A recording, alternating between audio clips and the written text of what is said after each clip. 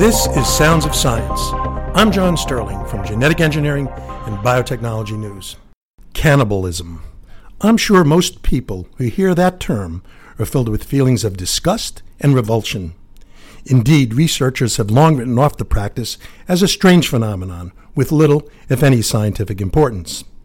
Its presence in nature was dismissed as a desperate response to starvation or other life-threatening circumstances. Few have spent time studying it. But the true nature of cannibalism turns out to be rather intriguing, and some would say more normal than the misconceptions we've come to accept as fact. That's the opinion of zoologist Bill Schutt, a research associate at the American Museum of Natural History in New York. He's just written a book, Cannibalism, A Perfectly Natural History, published by Algonquin Books. His aim is to debunk common myths and investigate our new understanding of cannibalism's role from a biological and evolutionary perspective, as well as from a ritualistic and anthropological point of view.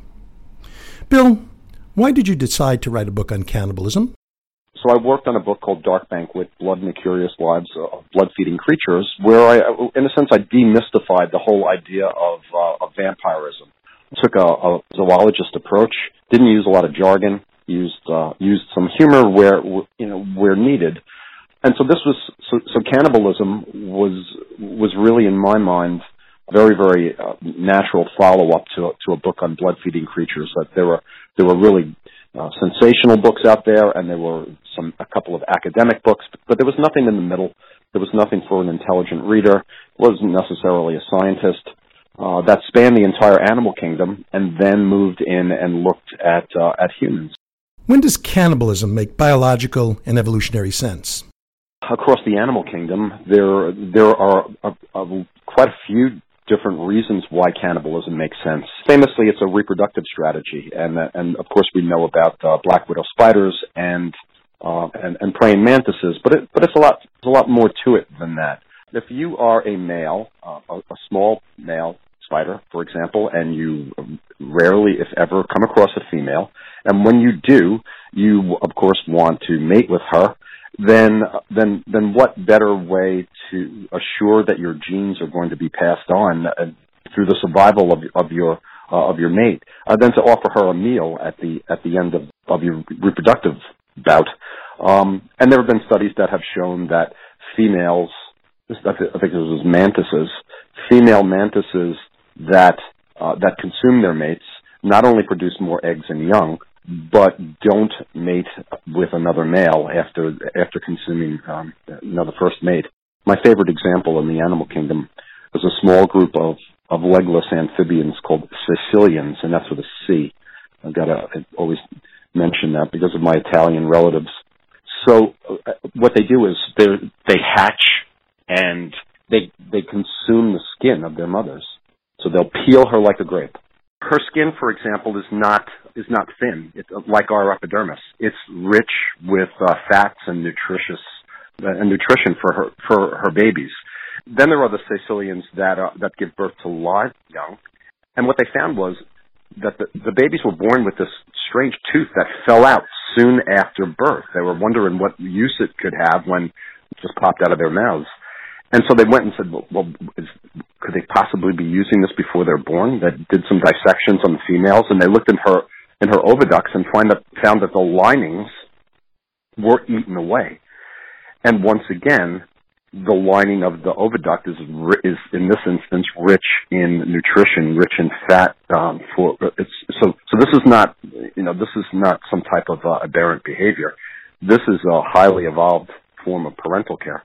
Okay, here comes the million-dollar question. Why do humans eat each other or parts of other people's bodies? If you ask that question, most people are going to say because of criminal cannibalism, because they're insane, and I think that there's a spectrum there. I don't believe that there's a cannibal gene that causes you to go crazy. I think this is and it's certainly beyond what my book was about. I'm not a criminal psychologist. The other reason is because there's not enough food, and there have been dozens and dozens and dozens of instances where famines have caused cannibalism.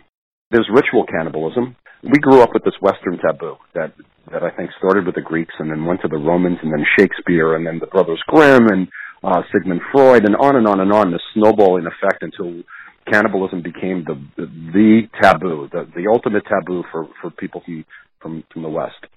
In cultures that did not experience that and didn't read about how horrible it was and that it was the most nasty thing you could do as far as being vengeful, or that monsters were the cannibals, the culture is king, and you develop your own rituals based on what you believe in. And so people, instead of burying their dead, they paid homage to their dead by carving them up and consuming them. And a lot of these groups were just as mortified when they met Westerners that we were burying our dead. How could you put your dead in the ground and let them rot and let worms eat them? Why wouldn't you want to incorporate them into yourself? So there's this whole rich history of ritual cannibalism, and then there's medicinal cannibalism as well. This is what blew me away as far as human cannibalism. How common it was for hundreds of years in Europe. And especially given the Western taboos, I was like, what? They ate every part of the body, from the skull to the blood, fat, skin, organs. Probably the only thing they didn't eat was the gallbladder because of the bile in it. Through the Middle Ages, into the Renaissance, right up into the beginning of the 20th century. Thanks for listening. For Genetic Engineering and Biotechnology News, I'm John Sterling.